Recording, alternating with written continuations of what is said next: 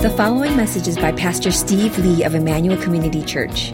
More information about the ministry of Emmanuel Community Church can be found online at www.emmanuelcommunity.org. Happy New Year, everyone. Normally, I think that actually this is going to be the first year in 7 years that I'm going to sort of break from this tradition, but for the first service of the new year, I almost always show sort of a year in review video for the previous year. And 2016 was a doozy, wasn't it? It's amazing how many things happened in this past year. But I'm not going to show a year in review video because I'm going to show a different video a little later in the message, and it's a bit of a longer video. And so instead of cutting too much into the sermon time, I thought that, just Google it if you want and go watch your own year in review video, okay, if you really are upset and feel gypped, all right, that you didn't get one for this message, okay? In the past, historically here at ICC, what we've often done at the start of a new year is that I've preached on some aspect of the vision of our church. But I hadn't done that in the last few years. And so I thought starting in 2017, I wanted to sort of come back to this practice of beginning the new year by directing our attention to one of the aspects of our church's vision, our mission. Okay? So why don't we begin with a word of prayer, and we're going to do that as we look into the Word this morning. Father, we thank you for getting us through another year. For some of us, it may have been a really great and awesome year with much to celebrate, and others mourn what had happened in this past year and really grieve many things. And so we come to you still as one body, one people, and with one heart we want to give you thanks. And as we begin a new year, this 2017, we do want to commit it to you and just ask that you would be at work in our lives, whatever seen and unseen events that are going to be happening in our world, in our lives, that's going to affect us, Lord. We just want to have the heart of faith that's going to keep trusting you so that our faith would not waver, but that we would remain steadfast in living the life that you have called us to, both individually and as a church family. And so we open up our hearts to the things that you want to say to us about what you would desire of us in this coming year as we seek you in Jesus' name. Amen. Well, I guess Andy has given us the theme for this year, failing together. Okay, so let's make that our motto this year as we walk into 2017, recognizing our humanity, the fact that we're all fallible, and yet there is God's grace that sustains us. Those of you who are with us in our previous location in Schaumburg, before we relocated here to Wheeling last year, will probably recognize these banners that we used during those days. They were arguably the most recognizable part of our setup for the Sunday service each week. It's kind of funny because these things were mechanically not the best designed, and so they were breaking on us all the time, and so I felt like on any given month, one of them was off for repair at the sign store. And it got to the point where I think we just got tired of repairing it all the time, and so we started to just let them fall apart so that in the last month, I think we had one banner left, that we were putting up, and even that one was barely holding together. If you cannot see actually what they say from this photo, this is a better view of it. We had 3 banners that really represented the vision of ICC. The first one was about life-giving, life-changing gospel, the way that the gospel transforms who we are.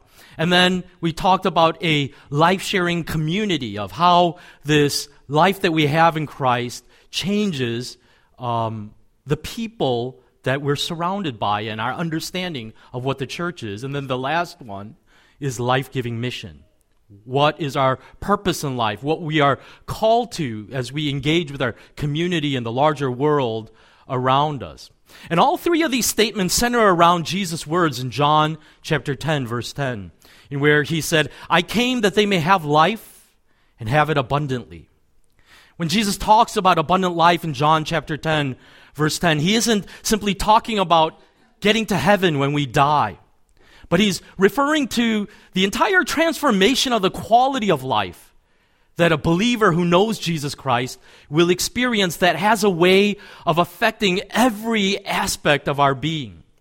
Whether it's our relationships or our purpose or our career or anything. All of these things are an expression of the life that God gives us through Jesus Christ.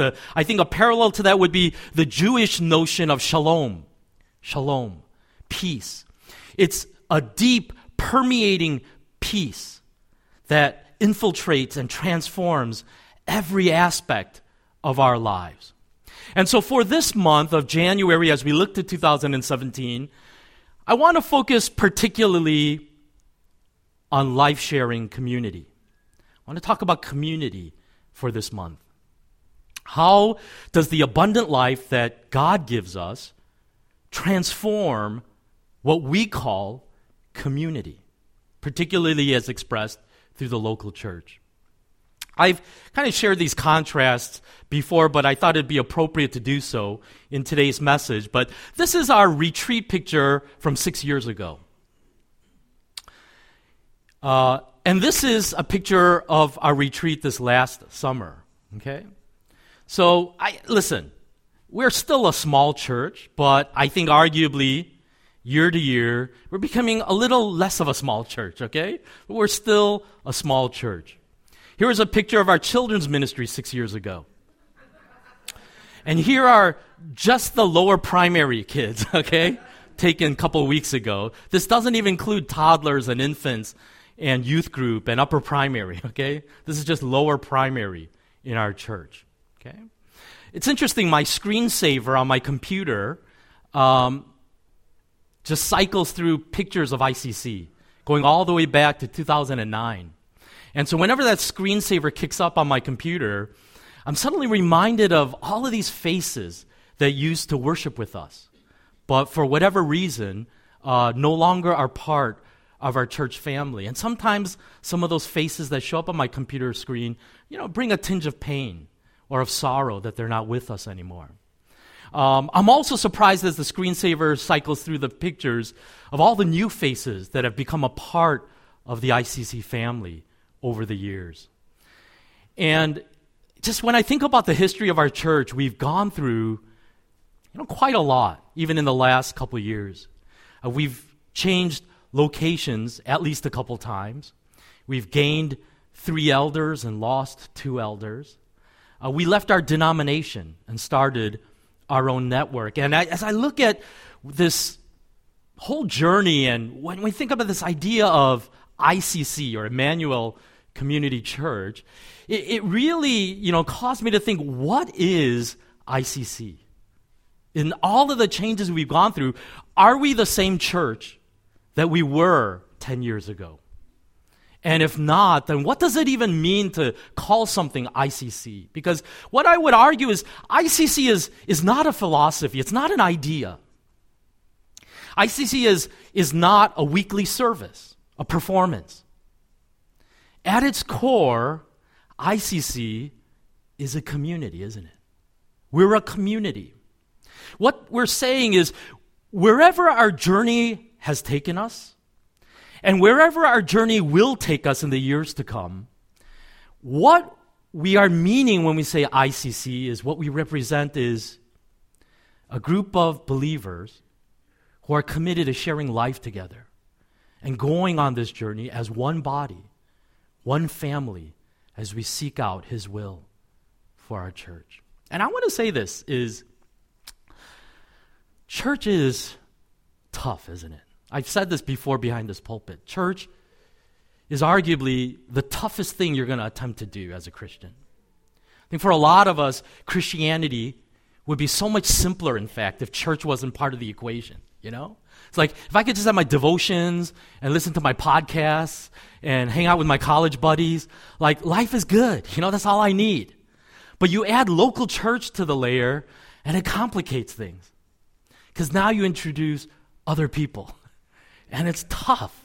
What I've really come to learn for a lot of people is, for a lot of Christians, they have this singular moment in their Christian history in which they had the most awesome church experience, Like that was my church. That was the church I loved, that I fell in love with. And for many people, it feels like the rest of your life is chasing after that, you know? You're longing for that ideal that you once knew. And the truth is, for some of you, you come to ICC and you've just jumped head first, and it's been so easy for you to transition into our church family. But at the same time, I know for many of you, it's a struggle. You are really struggling and saying, I don't know, are these my people? Sometimes I feel like it, and then I have a bad week, and we got to look for another church.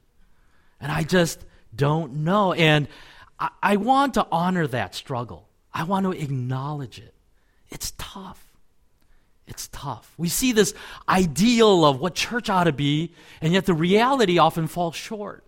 And we can often struggle to say, man, I just don't know if this is my tribe. I don't know if these are my people. It's so hard. And as we go through this month looking at community, I want to ask these questions. What does our community look like here at ICC? What should it look like based on God's design? What are the hallmarks that ought to define a Christian community as it's laid out in Scripture?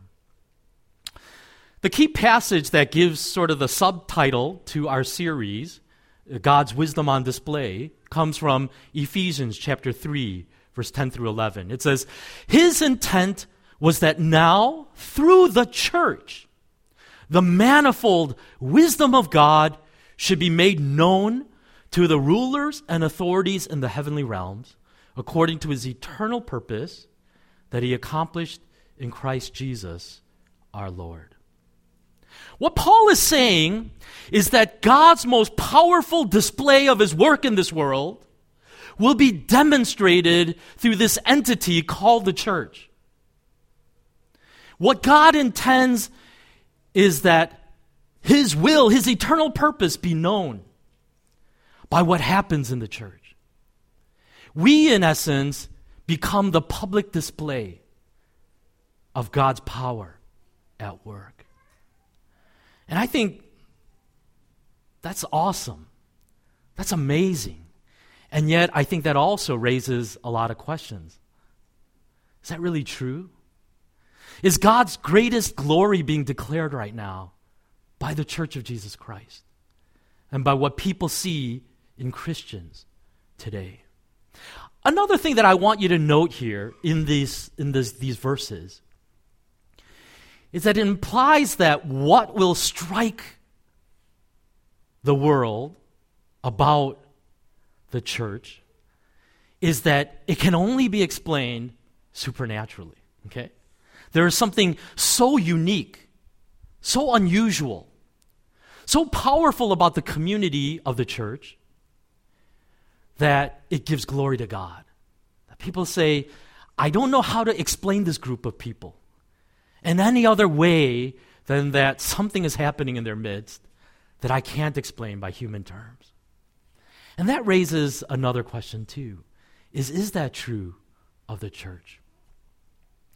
You know, I want to say there's something very moving and powerful about hearing the testimony of individual believers and what God has done in their lives uniquely. There is. But what Paul would argue is this, is those individual testimonies cannot tell the full story of God's purpose in our world.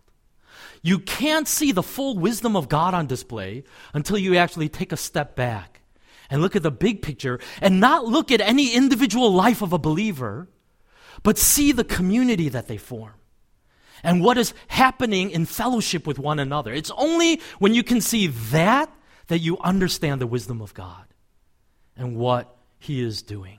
And you say, wow, that's amazing. That is God's ultimate purpose in salvation, is to put the church on display to this world. And say, you want to believe in the existence of God? You want to believe that this God is real? Look at the church. Look at the community that He's building worldwide, among every tribe, every nation, every people group, and realize that there is a God in heaven. If we're going to become the community that God wants us to become, We have to be intentional about the nature of the relationships that we have with one another. Okay?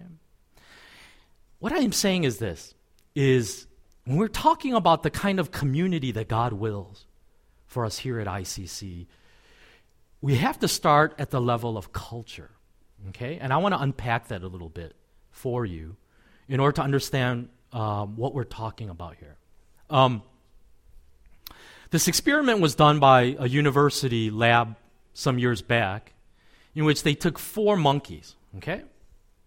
What they did was they put these monkeys together in a closed-off area, and they put a pole, and on this pole, they put some bananas. And they just watched the behavior of monkeys, and very predictably, they all quickly figured out the pecking order, and the alpha male would get all the bananas, and then more opportunistic, less dominant monkeys would be figuring out ways to steal a few bananas here and there. And then they changed the situation. They put a bucket of water above this pole. And every time a monkey went for the bananas, they dumped this water, and monkeys don't like getting wet, okay? So they drench these monkeys with water, and they all scream and protest, and they freak out, and then it didn't take long before the monkeys learned, these are not good bananas, okay? If you go for them, you just get wet. So they completely shut down the banana hunt, right? No one going for bananas anymore. Then they changed the conditions again, and they began to take one of these 4 monkeys out and replace it with a new monkey that didn't know about the water bucket. And what they found was this monkey obviously doesn't understand the situation, so he's just going for the bananas, going, free bananas, going up. But interestingly, the other 3 monkeys screamed and smacked the other monkey and yelled and pulled its hair and just protested and didn't let the monkey go for the bananas. Because monkeys love each other, I guess, and so they were being very protective, saying, don't, you're just going to get wet. So this monkey's confused, he doesn't know what's going on, but he learns. Well, they just keep doing this, swapping out one of the older monkeys for new ones, and they do this for generations. Keep doing it, and the same thing happens. And then, toward the end of this experiment, something utterly unexpected happened that the experimenters didn't anticipate. The new monkeys would begin to be introduced, but after a while, there was no smacking, no screaming, no hollering, no hair pulling. But every time a new monkey was introduced to this room, it didn't go for the bananas.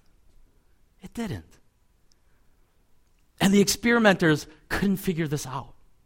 How could these new monkeys know not to go for these bananas? They even took away the water pail, okay? There was no more water pail anymore. What they realized was somehow, through some unspoken way, the older monkeys were communicating to the newer monkeys, don't touch those bananas. They're bad bananas. Don't go for them. In other words, it became a culture in that room, okay? Is monkeys who don't eat bananas, okay? Because they're afraid of them. Now, you may think, what in the world am I talking about monkeys and bananas here? But it speaks to the power of culture, doesn't it? It's to say this. We can make all kinds of claims about what we are as ICC and what our values are. And we can write mission statements. And we can put huge banners. Look at this blank wall here. With huge community banners and say, this is what ICC represents. But here is the thing, is the most honest statement about ICC's belief about community will be revealed not in a mission statement or in a banner we print, but in our culture, right? In our culture. What do we as a church really believe about community? In other words, what is the unspoken culture of ICC? How deeply committed are we to one another? How are we helping each other to grow spiritually? How do we demonstrate love as a church?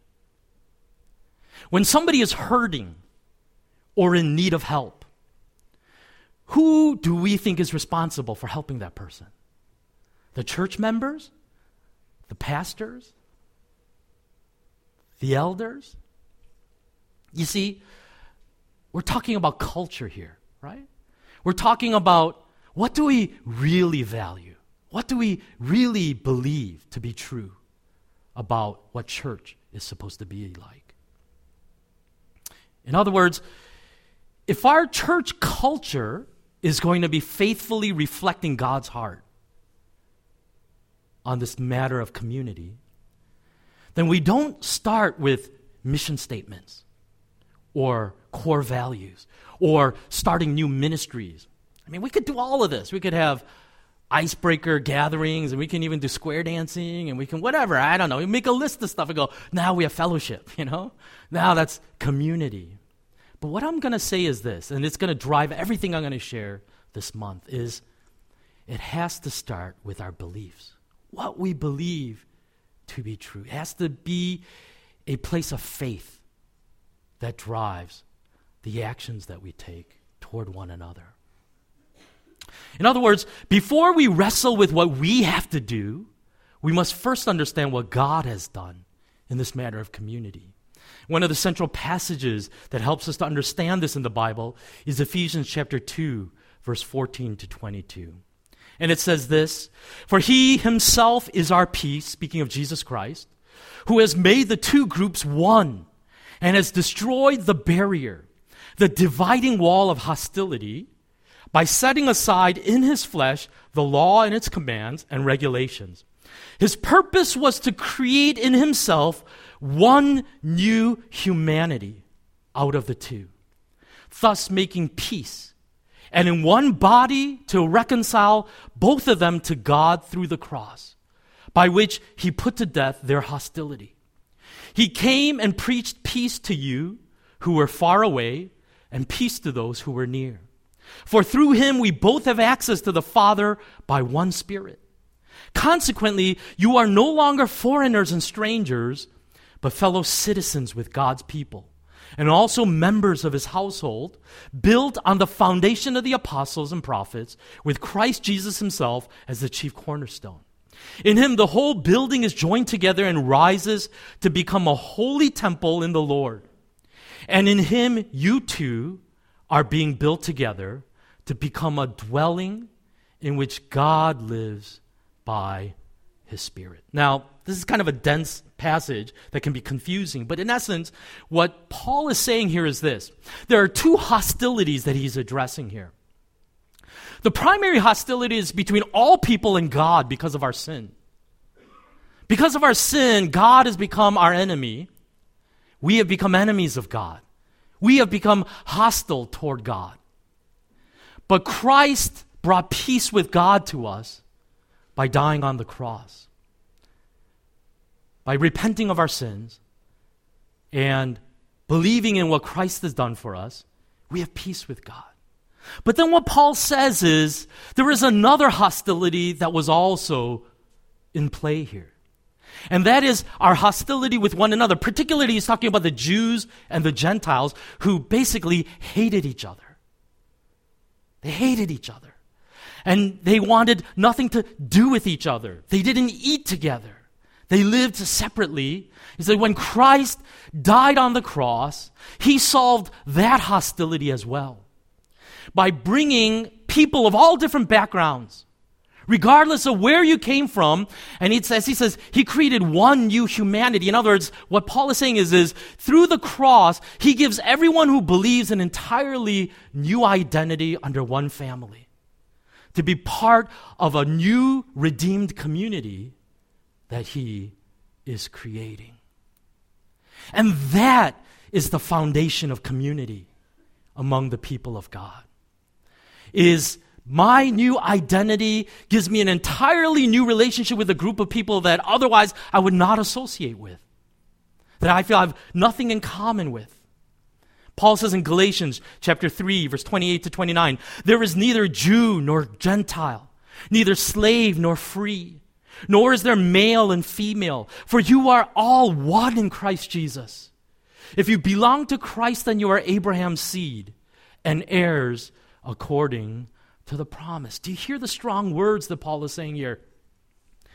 No matter what background you come from, no matter what people in your past you didn't get along with. When you become a Christian, you become part of one people that together God is using to build for himself a house where he can dwell. In other words, let me say this. I think pastors and other church leaders often talk about creating community, right? That's a sort of a buzzword is, how can we create community at ICC? But what Paul is saying is we don't actually create community.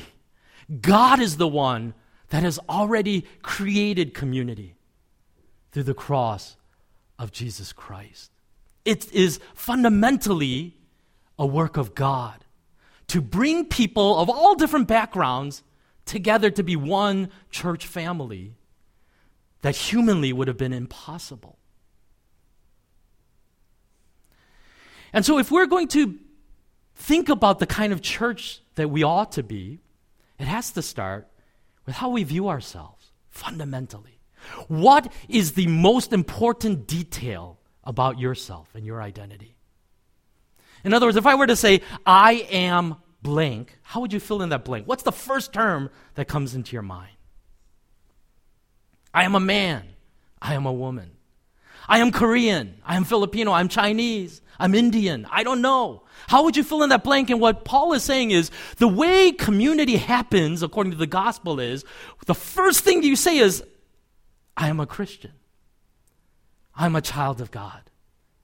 I'm a member of an entirely new family created by him. And that is my primary identity. That's what I see when I look in the mirror. Jamie Dunlop says this: being a Christian is more fundamental to your identity than your family, your ethnicity, your profession, your nationality, your sexuality, your personality, or any other way this world defines identity. And so the unity you share with every Christian supersedes every other bond. That means that wherever gospel people exist, diversity should as well. Diversity grows naturally from the gospel. In other words, we don't try to aim for diversity as a goal in and of itself, but diversity will naturally happen among the people of God because of the unity that God achieves by saving people from so many different backgrounds. This is the honest question that I have to ask myself as a middle-aged Korean American male. Is with whom do I feel more kinship? A middle-aged, middle-income, college-educated Asian American professional who plays tennis and enjoys cooking and photography, but doesn't know God? Or a high school educated Russian truck driver who loves the Lord? Who do I actually feel closer to? Who do I consider to be someone that I would want to be a friend with? And I know the natural instinct of my own heart. But what the gospel says is it's the guy on the right. That's my brother in Christ. That's the person that when I look at that person and say, he is family, and this other guy is a stranger. Yeah, we have same hobbies, but what are hobbies, you know? When I'm talking about the very essence of who I am as a person, is a follower of Jesus Christ. And so what I want to say is this. If you kind of look at this illustration, you laugh at it and say, oh, come on, be realistic. Then the place to begin is prayer. It's not about programs. It's about prayer. And saying, God, I don't see it this way. I just don't. I don't have the perspective of myself, and I don't have that perspective on others. The truth is, I just naturally surround myself with people that are just like me, who share my interests, who look like me, who have the same color hair, same color skin.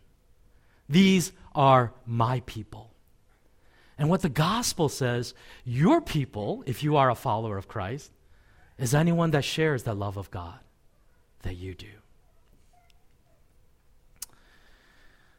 Many of you know who John Piper is. He's a pastor from Minnesota, the Twin Cities area, author of many best-selling books. Piper underwent this very interesting journey in which he had to confront later in his life the depths to which he was raised, as difficult as it was for him to acknowledge, as a racist. Because he grew up in the South, where racism was so embedded into the culture that it was basically the air you breathe, you know? You don't even realize you're racist because everyone acts the same way. And yet, the deeper Piper got into his Christian faith, the more he could look back at his racist heritage and say, that was messed up. There's something wrong with that. And allowing the work of God to transform how he viewed, particularly African Americans around him. So I want to show his testimony a little bit, and it's going to run about 10 minutes. So it's going to take a little bit of time, but I think it's worth watching of the journey that Piper went on to wrestle with what it means, the implication of the gospel in changing the way we view others. So let's watch it together, and I'll continue.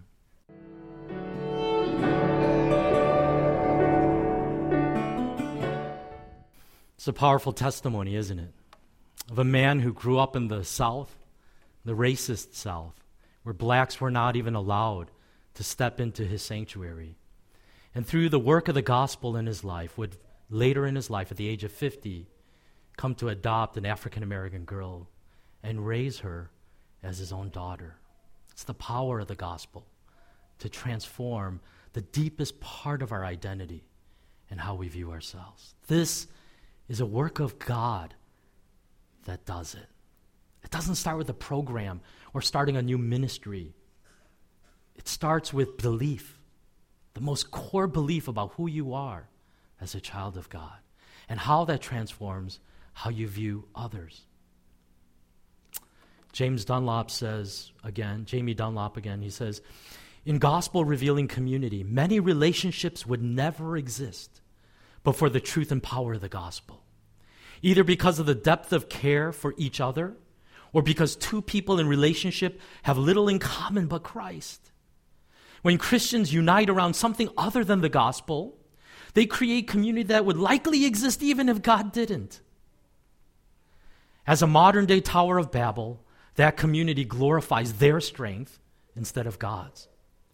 While recognizing our tendency toward similarity, we should aspire toward community where similarity isn't necessary, where no strand of similarity in the congregation explains the whole congregation. That kind of community defies naturalistic explanations. One last verse I want to look at, and I'm going to wrap up here, is Ephesians chapter 4, verse 1 through 3. And I said earlier that this idea of creating community is God's work, not ours, but we do have a role to play. And look at what Paul says in Ephesians chapter 4, verse 1 through 3. He says, I, therefore, a prisoner for the Lord, urge you to walk in a manner worthy of the calling to which you have been called, with all humility and gentleness, with patience bearing with one another in love, eager to maintain the unity of the Spirit and the bond of peace. In other words, our call is to maintain what God has created by walking in the Spirit and living in a manner worthy of the calling that we have been given. And so the two ways that I simply want to challenge you as I wrap up today is this. Paul in Ephesians 2 talked about these walls of hostility that exist between us and others. And maybe the place for some of us to start is, where are those walls of hostility in your own heart? Maybe part of the difficulty of this message is that you're going to have to confront your own racism, you know? The things that you really believe about other people, you know? Koreans are blank.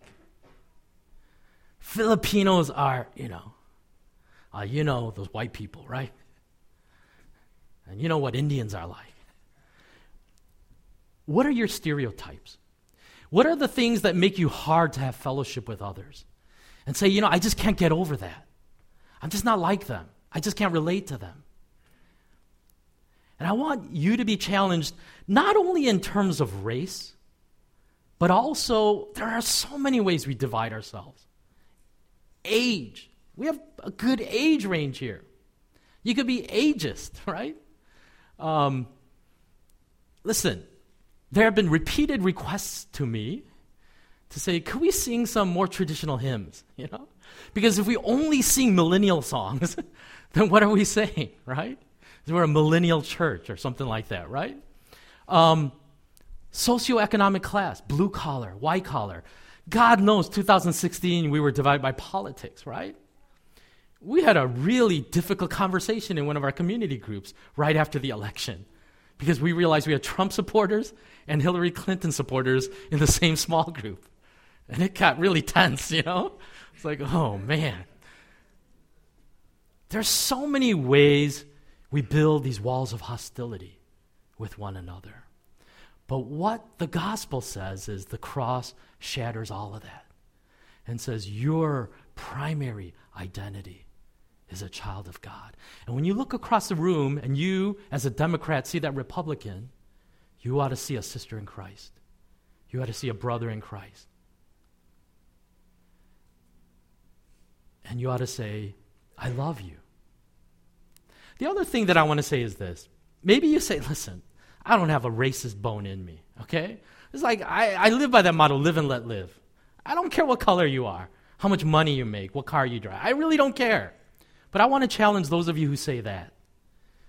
And I want to argue that your just benign goodwill does not equal biblical love. Biblical love is active.